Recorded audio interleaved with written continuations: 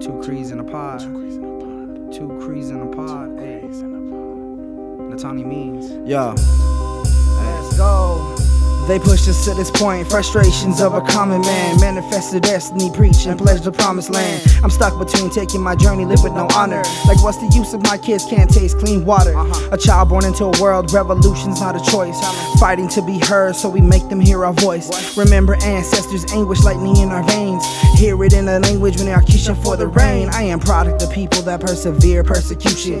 Paint me so creator sees me if I go out shooting. Experience our pain when our women disappear daily. Anxious to be angry, pacifists might hate me. Trolls on the internet constantly trying to bait me. We move in silence, cover of the night, learning from the wolves in the forest, tracking enemies in the woods. Reincarnations of warriors riding for salvation, or are we false prophets when we submit to temptation?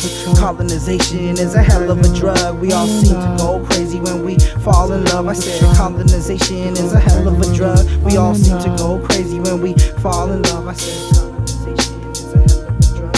We all seem to go crazy when we fall in love.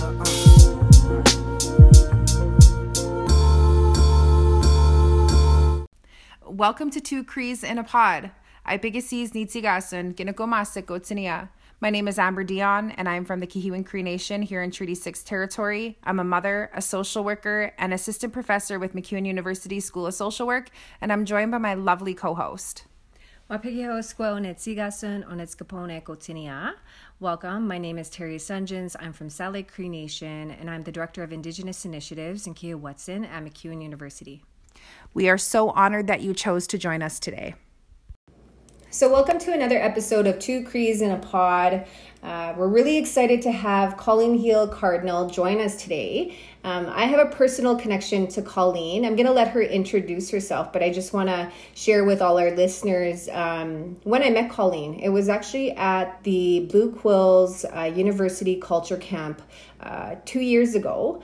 And I was called over. I was at the culture camp, and I was called over. There was in the basement of the camp, there was elders sitting together with Colleen, and late Eugene Cardinal called me over, and he said, "Come here, and I want to introduce you to somebody. She's a relative of yours."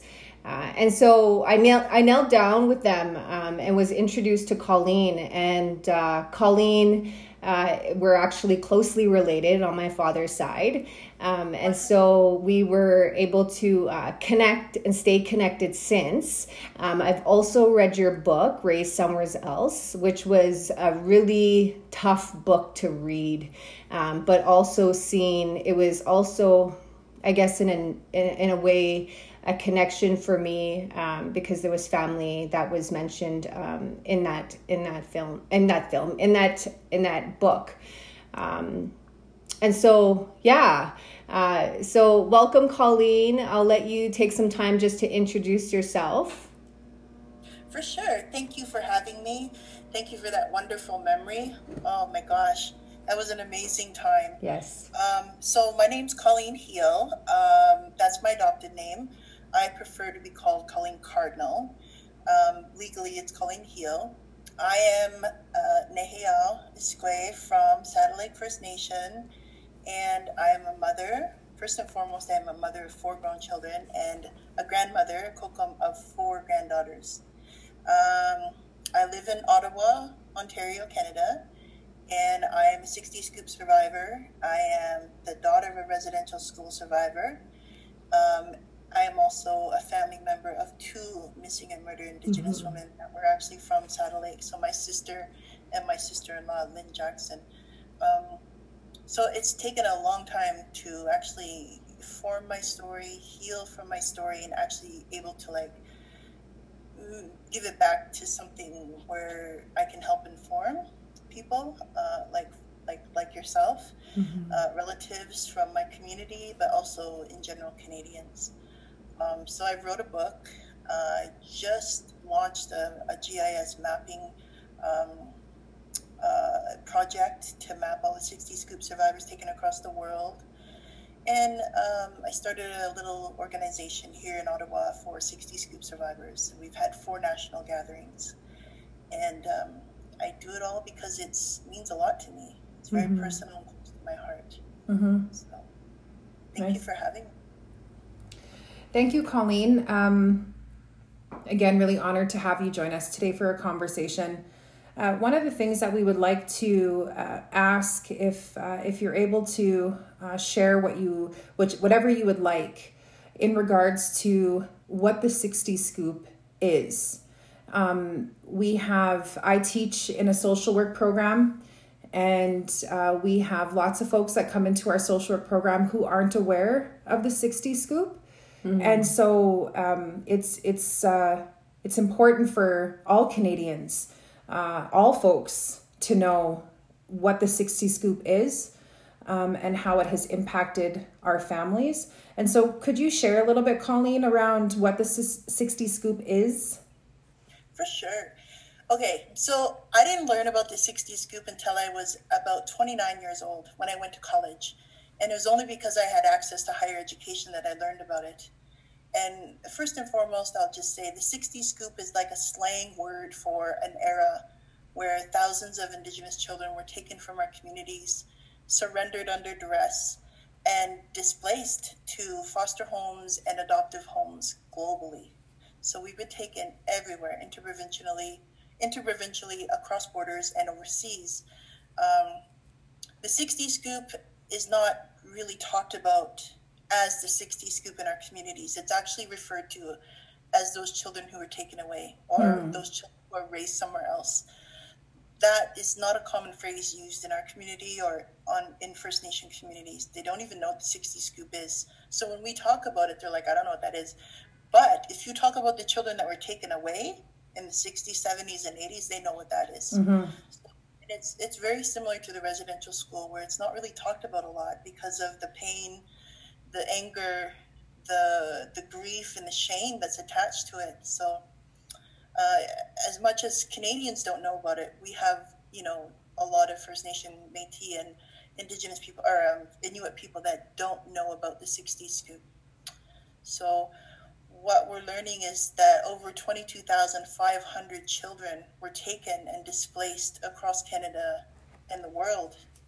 And not only did we lose our cultural identity, and our identity as Nehiyawh, Anishinaabe, Inuit, you name it, we were very much assimilated into the white culture. So you could say we were brainwashed. Our spirituality was brainwashed into religion. Our language, everything was gone. In fact, a lot of us grew up not even knowing we were Native until we were teenagers or until we experienced racism. So a lot of harm was done. And then we are faced with the reality of, growing up in all white environments and finally, repatriating with families if we're lucky, and experiencing culture shock once again because we don't have any understanding of what's happened to our families, the context of residential school, and the history of what's really happened to our families and why they're self-medicating with alcohol and solvents and so on.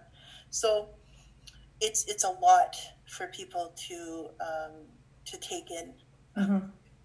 And I try to be as gentle as I can because I can go on for days about how harmful the 60 Scoop has been to people. Mm-hmm. But, not only did it impact us as survivors, as us being taken away, but I can't imagine the amount of pain and suffering that our parents went through and our estranged families, their grief of not ever seeing us again, the shame of having your children taken away, the anger and helplessness of not being able to find your children or have help. I can't imagine what that was like for these parents. Mm-hmm. So they've been affected. And then the adopted parents who adopted Indigenous children, who they were not equipped to raise so many children in their culture. They had no idea what to do. Never mind the fact that they were some of them were absolutely awful to the children, to us. Mm-hmm. So there's a lot of layers to the 60 Scoop, and a lot of people don't know that the federal government and the provincial government worked hand in hand at making sure that we were adopted out. Mm-hmm.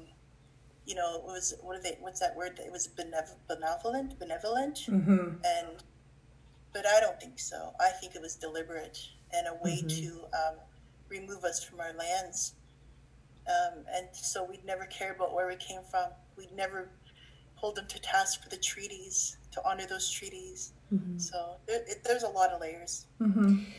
And I love that you mentioned that, Colleen, in regards to the impact residential school and the 60 Scoop have had on our communities and our families. Because I don't think necessarily, and we've talked about this, me and Amber, before, but it's not necessarily, we oftentimes in the truth-telling that happens, we focus a lot on the impacts it's had on the children. But we forget about what our communities look like. And as a mom, as both of us being a mom, you know, and reflecting back to my father, when he was taken from his family and our communities, what that looked like in our communities, when our children would be taken in the fall, and the trauma and the grief and the loss that our families went through, and then how that has been intergenerational in our own traumas, intergenerational trauma, in a sense of how that continues to impact us today. Yeah. And so thank you for sharing that, because I think that's important as well to focus on it's not necessarily just the survivors. It was our parents, and there's many people who are listening who are parents. And so to sit and imagine your children being taken from you forcibly, or not being able to see your children again, and what that would do to you as a person, is it also important to understand. So thank you for that.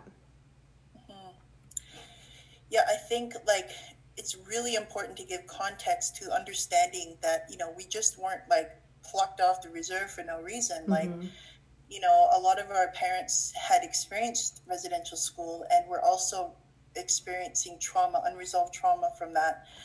And institutionalization, you know, not being taught how to extend love or care, or how to raise children.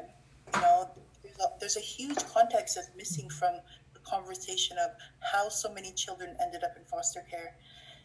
And what the Canadian mind believes is that, you know, our parents neglected us, they were drunks and this and that. Well, yeah, maybe so, but there is always context for that, right?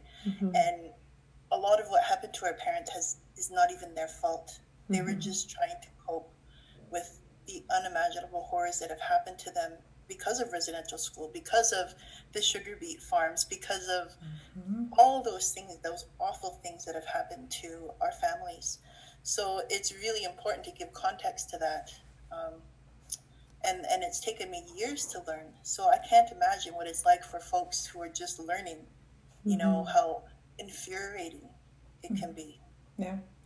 And I use the stories of Indian residential schools and the 60 Scoop in my social work classrooms to describe that's where social work began. Those are the early roots of social work, is where social workers were coming into communities and were being asked to remove children from homes. And whether they were called social workers or not, that is where the roots of social work started. And so one of the things that, you know, we're lucky today as social workers is that we get a new perspective and that we can practice differently. But I remind students to never forget that is where the roots of social work came from in this country, was from the legal kidnapping of children in either taken to Indian residential schools or sent off globally and within the country for adoption. Right. Yeah, social work. So I actually took social work too. I did about 2.5 years and I burnt out. Yeah. Mostly because what I was learning in school wasn't being reflected in my work. So what I found out was, you know, I did a lot of protecting the institution more than actually helping my clients. And I was starting to get really angry. So I'm like, I'm getting burnt out, so I better take a step back. But what I wanted to share also was, you know, we talk about the past and how the 60 Scoop has impacted survivors and our families. But one of the things I do when I do presentations in classes is talk about how it's connected to so many other, it's so intersectional, right? And how missing and murdered Indigenous women plays into it, and incarceration, overrepresentation of incarceration, and HIV. And the examples I use are, I'm going to share a little story with you. So just recently, this past year, some folks in the United States got a hold of me, and they help find identities of, they do DNA matching for John and Jane Does. So they had a woman who was killed they had the DNA of a woman who was killed in California in the 80s. And they believe that she was part of the 60 scoop because DNA traced back to Hobima. Wow. But she had tattoos on her body from Seattle and different locators of where her journey came from. So I know when I lived out west, because I lived out in Edmonton for 10 years, a lot of people migrated to the west, to the East Coast, and then down to California, wherever. And back then it was kind of a little bit more carefree than it is now when it comes to crossing the borders and traveling. Excuse me. So they're trying to find her relatives, and they're trying to find her name. And what we're realizing is that a lot of 60 Scoop survivors have gone missing and have been murdered, specifically Indigenous women, because a lot of us fled very violent homes to escape physical and sexual violence, and ended up, becoming street folks, where we were living off the street, doing what we needed to survive, whether it was sex work or becoming street involved, and, ending up in worse situations than we were living in at home. So a lot of us, have either been incarcerated, have been gone missing, or murdered, and that's a really important, crucial part of giving context to those issues, because people are always saying how come so many women have gone missing and murdered? And I'm like, because of the violence in Canada, right? And then the incarceration, we as children, we're in these inescapable situations with no venting for that rage, and it has to go somewhere. And it could be just the click, we had that fight or flight where, we're confronted and we're in a fight for our lives sometimes, and we end up hurting somebody or killing somebody and end up in prison for the rest of our lives. So I think about how many 60 Scoop survivors have ended up in prison because of misdirected rage or undiagnosed or unresolved grief and trauma, which is still very much part of what we deal with today in our communities. So there's so many different layers of, talking about the 60 Scoop, and I feel like it's not talked about enough. The residential school survivors have had a lot of due process, and rightly so, but I feel like the 60 Scoop survivors really need a platform and a voice and representation, and I feel like the settlement has just been a payoff to silence us. Yeah. And there was the apology to 60 Scoop survivors. What are I saw your facial reaction. Can you talk about that, Colleen? I did a presentation at Blue Quills and watched the apology live, and I was just like, okay, so they apologized. But I just actually read it the other day because I was comparing it to the Manitoba one and the Saskatchewan that recently came out. And the Alberta apology was the only one that didn't acknowledge that children were taken out of the province and overseas. It's the only one. The Manitoba one acknowledged it, and the Saskatchewan acknowledged it. And I was just like, what the heck? Most of the children that live in Ontario are from Alberta. And most of the children from the Western provinces are from Alberta, because at that time, Ontario was considered affluent. So they brought a lot of the children down here. And the West was considered the wild, wild West back then. So I'm just like, as much as I would like a national apology, I would prefer if they asked us for forgiveness. And if they asked our families for forgiveness for what done to us. And we're not there yet. And I think people want an apology, but I think what we deserve is for them to ask us for forgiveness and for them to come and sit with us in ceremony and us instead of us going to them and to their colonial structures. Yes. So I don't know how I'll feel about an apology. Yeah. Yeah. Yeah. I'm getting goosebumps. Like I get goosebumps just listening to you, Colleen. And I know that's an emotional reaction that's happening for me. Wait till you read her book. I think I read it in one sitting. I couldn't put it down. Yeah. And it was emotional. It was so emotional for me. And as it should be, right? And I think about, Leona Makokis says this all the time. She says, it's the emotional gateway. When we get into folks' emotions, when we tap into that emotional gateway, things shift for us. They change. We see things differently. We can empathize with folks that maybe we typically never would have empathized with before. And so I think that, thank you for that. Thank you for engaging me emotionally. Because that is where I learned something new. I learned something different, and I'm open to listening and open. Not that I was ever resistant, but I just have this new understanding just hearing you speak, Colleen. And so I'm really appreciative of that. You're welcome. Well, it's important. I mean, it's important to talk about things sometimes outside of the box, right? Because you would think because of the settlement, the next a step would be just an apology. But I'm so tired of meaningless apologies. I would rather not have Chimok's apologies. Nista?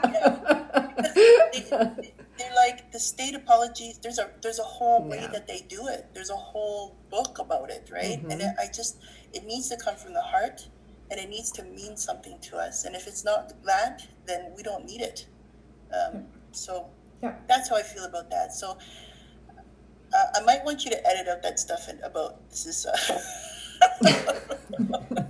I don't know. They don't really like me, so I'm very... Hey, don't worry about it. Don't worry about it. We got your back, Kelly. You talked about it earlier, but we would love to hear more about the interactive map. Can you remind us what it's called, and can you talk about that? For sure. It's a GIS interactive map. So GIS stands for Geographical Information System. And it's a virtual digital map, a real-time map, where survivors can actually put in where they're from and where they've been taken to in the world. And so they can put a marker in for their birth, where their point of origin from birth is, and also like every single foster home that they went to. And then for each part of that journey, they can actually like write a little bit about it, or they can upload a photo if they have an adoption photo or whatever. You can also even upload a link to YouTube, or you can upload a video from your phone to your profile. So what will happen is you'll have blue markers for point of origin, you'll have yellow markers to show their journeys, and then you'll have an orange marker to talk about your repatriation. So if you actually came back to your community and have met your family in that, then you can talk about that and show photos and whatever. But it's a process. It's taken many, many years to get to this point because people don't value GIS mapping in the sense of storytelling. So it's not considered art. So it was really hard to get funding for it. And so it's come in piecemeal funding where, I got a little bit of money, so I was able to pay the developer to do this and the developer to do more. So there's a lot of coding behind the scenes. But what happens is when they put their information in there, the map automatically auto-populates it. So you get a story, a virtual story. And it can also is a platform for them to show their displacements. It's a platform for them to share their story, and it's a platform to search and find other survivors. So if we have biological families looking for loved ones, or vice versa, you can put on your profile that you want to be contacted, and vice versa, you're in complete control of your information if you don't want to be identified. So there's a button on there that says show displacement. It's yellow. And what you're seeing is displacements all over the world. So you're seeing I think there's about 25 stories up there now, maybe a little bit more. Very But cool. what you're seeing is people have been taken to New Zealand and Australia. A friend of mine grew up in Botswana, Africa for a little while. I know somebody who was taken to Singapore. I know of survivors that have been taken all over the world. Wow. And so it's starting, as people add their stories, you're seeing these lines from each province. So each province is color coded. So BC is red, and Alberta is another color, and Manitoba is another color. So it's very striking. And what I'm finding is Canadians are absolutely shocked when they see this, because they think the 60 Scoop only happened here in Canada. In our communities. They don't know that we were trafficked across. And traffic, some people say it's a strong word, but that's exactly what it was. We were trafficked through the Canadians' child welfare policies, through the provincial child welfare policies. So I've been working. Amnesty has partnered with me. Amnesty International has partnered to help get that word out there, because we are looking for survivors that are overseas that don't know that they're part of the 60 Scoop, because that's, like I said, 60 Scoop is not a common word for people who've been taken out of the country. Right. Is there anything, as we kind of look at wrapping up our conversation, two things. What are some of the ways that we can support? So whether that be social work, whether that be community members, whether that be, the greater population, what are some of the ways that we can support the initiative? Or how do we support the work that you do, Colleen? And is there anything that you want our listeners to know? I think one of the things I really advocate for is people always want to know what they can do to help. And I always tell them to start with yourself, to unlearn your own shit. I don't know if you can put that word there, but it really starts with us and unlearning our own shit. So I grew up in a racist, homophobic home, and I had to unlearn all that stuff. I had to unlearn internal racism too. And then when you're working on yourself, you work on your family and your friends and your community. And we can't change the world in one day, but we have to work on ourselves first, and our families and our communities. So by unlearning and relearning and reclaiming our culture, that helps. I need this map to be sustainable. I need it to be shared as often. For it to be successful, it needs to be shared. And what do you call that? I need it to go viral. So that we can reach survivors and their families. And I need for the 60 Scoop, their voices, for survivors' voices and their families, especially their parents and extended families, to be prioritized in conversations. And I think that's about it. I would really love if people could go visit. If they have questions, they can send me an email. And if you want to learn about the 60 Scoop, just ask. I will tell you. Well, thank you, Colleen. Definitely when we post and publish this podcast, we will make sure to add the link to the podcast as well, so that people know where to go. And we'll definitely share that information. I just want to thank you for joining us today. It's a real honor, and I'm so proud of you in the work that you have done and the advocacy. It's really, truly inspiring to us. And so thank you for doing that really important work. And we're just so happy that you were able to join us today. Hi. Thank you for having me. It's awesome to meet both of you. And I hope to see you at Culture Camp next year, whenever I can try again. Yes. And awesome. Thank you, Colleen. Thank you. 2 Crees in a Pod.